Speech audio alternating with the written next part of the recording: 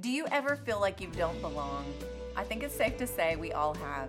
Even if you're the most outgoing and confident of personalities, there are times we find ourselves alone, left out, ignored, and avoided. I've been there. In those moments, you can feel like you're not loved, no one cares, you're all alone, and you don't belong. If those feelings are not filtered through the truth of the gospel and who God says you are, then those lies will take root deep in your heart.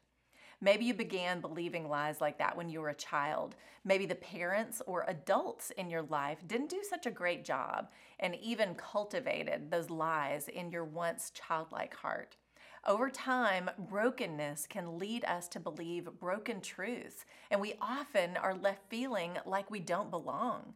The fruit of that in our life is loneliness, anxiety, fear, and control. Those lead to so many unhealthy life patterns and choices. Remember what is true. You are never alone. You are deeply loved by God, and there's a place for you.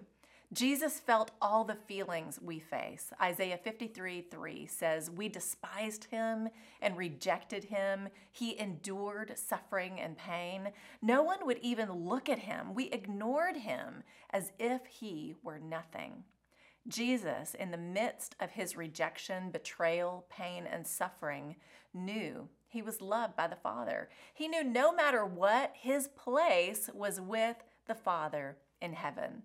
No matter what I face in this life, I know I have a place in heaven. I belong. Through faith alone in Jesus, I am accepted, I am forgiven, I am saved, and I am who God says I am. When you believe those truths, it doesn't matter how anybody treats you, what you may face, or how you might be made to feel. You can know you belong, and there's a place for you with the Father. John 14:1-4.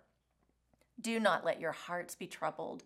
You believe in God, believe also in me. My Father's house has many rooms. If that were not so, would I have told you that I'm going there to prepare a place for you?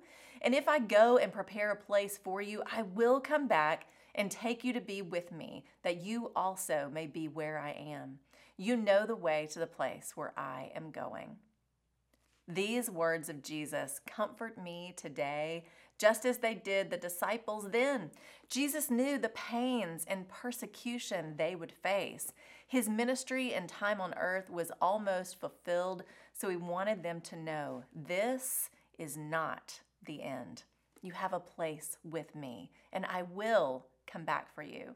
The greatest pains we endure, the greatest injustices we face, the deepest wounds and scars we carry will never separate us from God's love or prevent his plan and goodness from prevailing. That's the truth.